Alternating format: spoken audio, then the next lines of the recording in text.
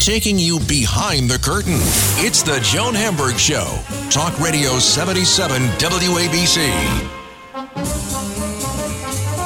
Welcome, everyone, to the Joan Hamburg Show. And a real treat, the one, the only, Billy Porter, an actor, a singer, a director, a playwright, you name it, a dancer. I didn't want to leave that out. And, you know, it's fascinating. I got Billy's memoir, which is only out a couple of weeks, called Unprotected, a memoir. And I sat there and I kept thinking to myself, how did this human being grow up to be this incredible Renaissance man? He had talent from the time he was just a tiny child. But how did a kid survive this kind of childhood that he had?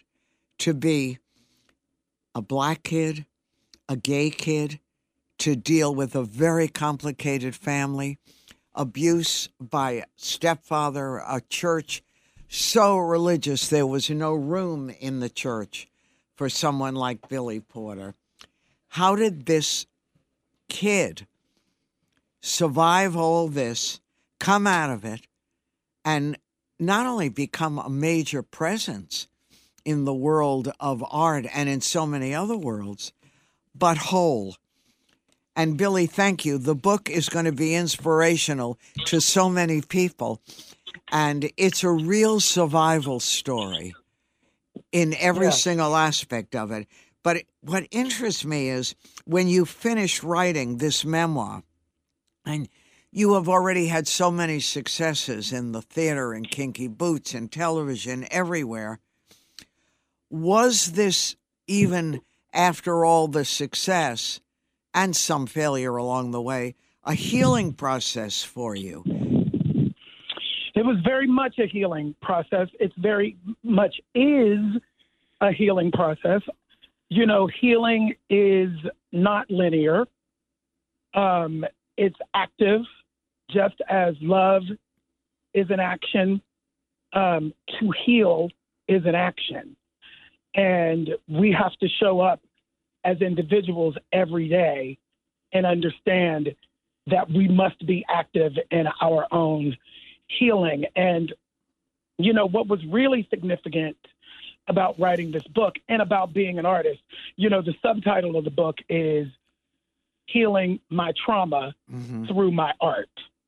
You know, and so what I realized in the writing of this book, while simultaneously being in trauma therapy, is that my whole life has been about using my art for healing. So the short answer is yes. It has been very healing, and it continues to be healing. I'm working on the audiobook right now. I'm on chapter 15. Wow, you and got the a way to more go. I read, the lighter I feel. You know, to be able to have a space. You know, we as artists are very blessed to have the space to, like I was saying before, actively work towards healing. When I think about Pray Tell and I think about Pose, you know, Pray Tell stood in proxy. His journey stood in proxy for my own healing. His journey cracked me open and grounded me enough so that I could tell the world. And of course, that let's I was remind positive too. Billy, the audience, that was your TV series where you starred in that 3 seasons, and Pray Tell is your character. So yes. And Pray Tell is my character on Pose, and Pose is set during the AIDS crisis. And my character contracts HIV in season 1 and dies in season 3 from AIDS. And, you know, I held on to the information of my own HIV status for 14 years. I was silent for 14 years. You never told. And it was the healing energy of Pray Tell. Shame is a silencer. And so I was living under the cloud and stuck in the quagmire of shame for the majority of my life. And the proxy of Pray Tell going through the very same thing that I have gone through in my life gave me the space to be able to no longer be silent and therefore be free. It's been very profound.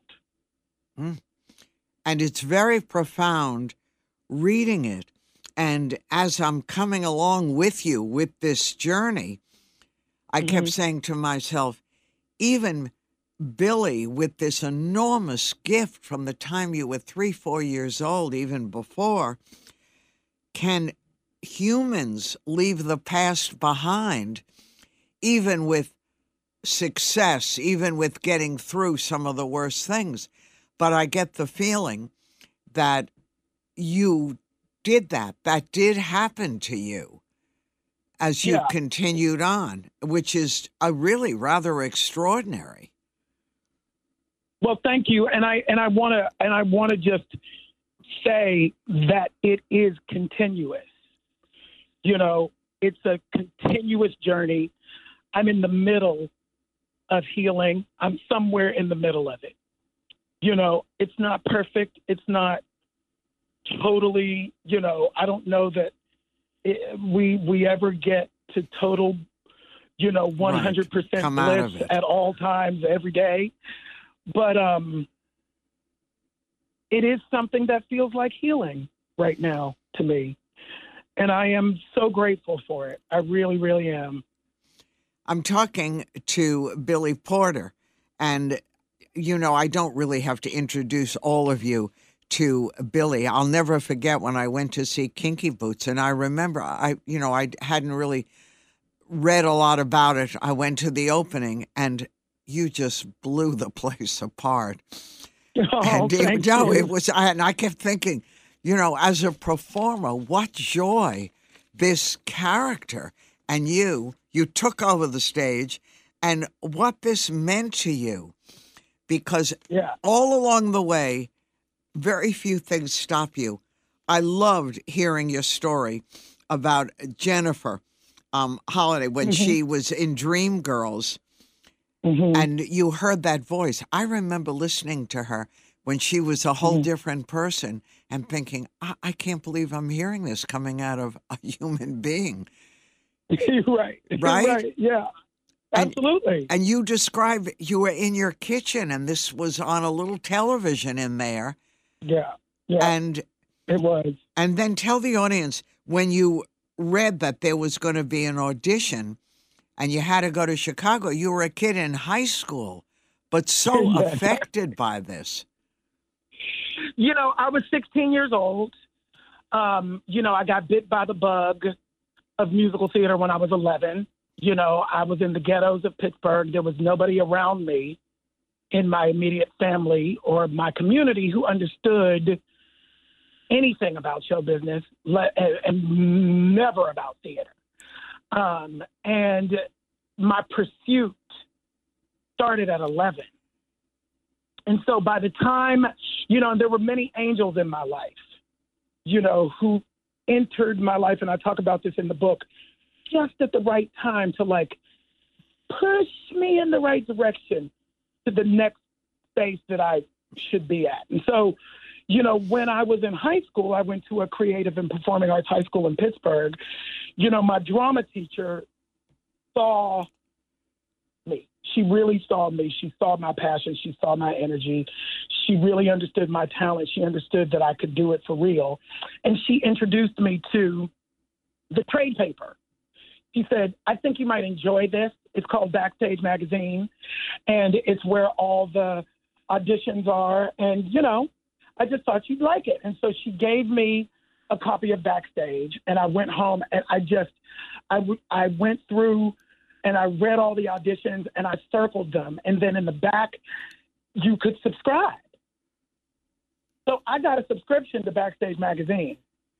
when I was 15 years old. So I was getting every Wednesday the trade paper from New York City where all the auditions were there. And I would circle the auditions that I would go to if I lived in New York and I could. You know, that is what I call speaking life into yourself. That is, you know, the law of attraction to me. Of course. You know, so when I was 16 and there was an audition for Dreamgirls, and it was in Chicago, and I happened to have the Friday off from school in in Pittsburgh. I took my own money. I told my mother that I was going to a friend's house to spend the night, and I got on an Amtrak train to Chicago for 13 hours. And you were just a kid. I was 16. I got off the train. I found the building. This is before GPS. This is before any of that. Of course. I went to the audition, and I got back on a train and came back home for 13 hours before anybody knew I was missing. Right. And the audition itself was an amazing story because I learned, and I didn't know that union companies have to have auditions. Exactly. I didn't realize that, even though there was no room. So you auditioned practically to, you know, there weren't a lot of people auditioning. It was you and two of the principals from the show. Well, the casting director and the resident director, who was also a principal in the show. And they loved you, but you were just a kid and there was no work. And you lied about your age and about high school and everything. Yeah, well, I didn't lie about high school, but I did lie about my age. I was 16 and you were supposed to be 18 to 25. And so I said I was 18. And I had a baby face, and I still have a baby face, and they were like, "Yeah, you're a little young, but you're extremely talented." And once they found out that I had gotten on a train and come there myself, it was Vinny Liss, casting director, very famous casting director at the time. He's no longer with us, and he looked me straight in my face, and he was like, "Son, you're going to be just fine. You really, truly are." And so I held that in my heart, and I got on the train and came back to Pittsburgh and kept on working. Right. Despite the heartbreak that your fantasy to be in this show couldn't really happen at the moment. Yeah, I cried all the way home. I cried for 13 hours on the train all the way home. But but Billy, I'm talking to Billy Porter, when all is said and done, the book now out for a month and everything, what do you think was in you that enabled you to survive really horrific things? I mean, even just the bullying from the kids in school, from your own mother not believing that her husband, your stepfather, whom you kids had adored in the beginning, was and had abused you. It was like you were alone in all of this. Well, let me correct you there. Just a little slight correction. My mother always believed me. Right. But my mother was disabled. Right. So, therefore, she needed him. She didn't have any means to take care of herself. So I took myself out. I extracted myself from the family because I was old enough to take care of myself. I went away to college at 17, and I just never went back. Right. And to a wonderful college. Yes, I went to Carnegie Mellon, yes. Mm-hmm. Down the street from my house, like literally a 10-minute drive from my house. Uh-huh. But your mom was so proud and thrilled that her child got into this school and got in on a scholarship, one of the great schools, an acting program, too. Yes. And my mother has always been, I speak of her, she's very religious, Christian. And I always speak of my mother as being a true Christian, one who practices what she preaches. Uh-huh. She didn't understand me at the beginning. The Bible says that being gay is an abomination That's the only thing that she understood. And when she was presented with a gay son, she did the work, the Christian work that was necessary to bypass her community. And that was Who hard. were actively telling her Turn to your reject back. me. Mm-hmm. They were actively telling her to reject me. And she chose love over fear. And I am forever grateful. You know, it has been one of my greatest gifts in my life to watch my mother evolve through her own Christianity. She evolved. And I just love that. Well, it's fantastic.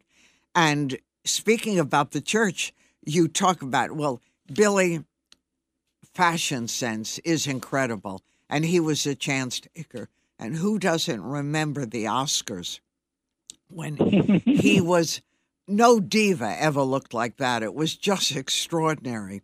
But a lot you're of, sweet. Thank you. But Billy, you say a lot of that fashion sense and taking a chance and all that came from the church, because the church was where everyone could get all done up, fabulous hats and new suits for occasion and new clothes. And it had a big impact on you. Yeah. Well, you know, I'm first generation post-civil rights movement. And our, you know, we were taught that the first impression that people see of you is what you look like. So you have to dress. You have to be a credit to your race. You have to dress and look put together. And, you know, at that time, it was about suits. You know, my favorite time of year was Easter and Christmas, because I got an Easter suit and a Christmas suit for church every year. You know, and it was my favorite time. And, you know, going to church was fun early on for various reasons, for the music and for the fashion. Everybody knows now, you know, around the world, that the Black church is a fashion show. Right. Always has been, you know, because it's a space that we came together as a community in our Sunday best to worship. You know, my grandmother was a seamstress, and she would make, you know, the Vogue patterns and the, you know, all those patterns that, you know, used to exist for the ladies, and then we would get our suits purchased. And so it instilled in me, and my Aunt Dorothy, my great Aunt Dorothy, used to say, you know, dress for the job you want, not the one you have. Good advice. That has always stuck with me, you know, all the way through to Kinky Boots, when, you know, I was in, you know, I had always planned in Kinky Boots to, for press, you know, to have a look, and my look was geek chic, you know, bow ties and pocket squares and colors, and, you know, I had planned it. And I hadn't been on Broadway for 13 years before Kinky Boots. And so the last time I had been on Broadway was pre-social media. So we were out of town. We were in Chicago. We were in previews. We had been rehearsing all day. We did our first preview. I came out looking like a vagabond, like we as theater people did prior to social media.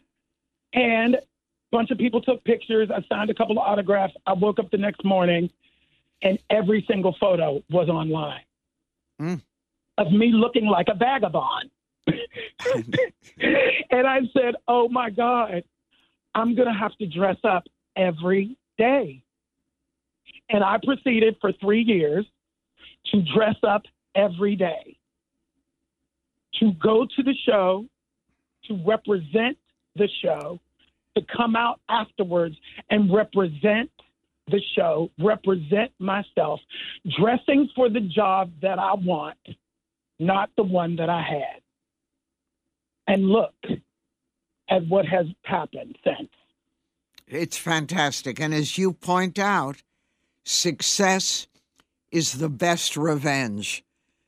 Yes, it is. So it's Yes, really, it is. I love that. But tell me now, the book is out, a great success.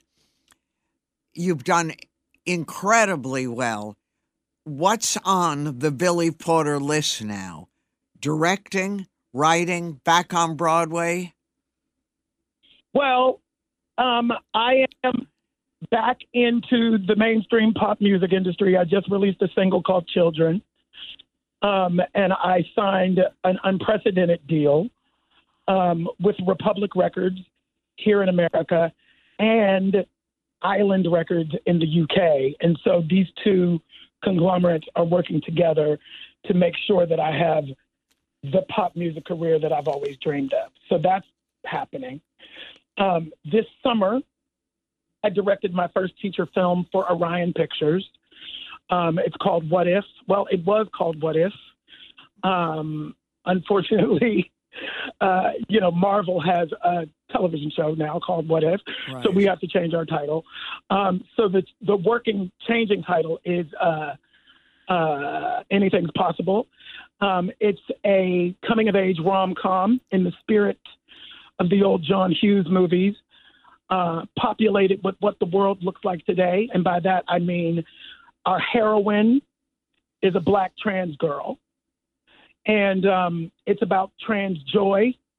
It's about the normalizing of the othered.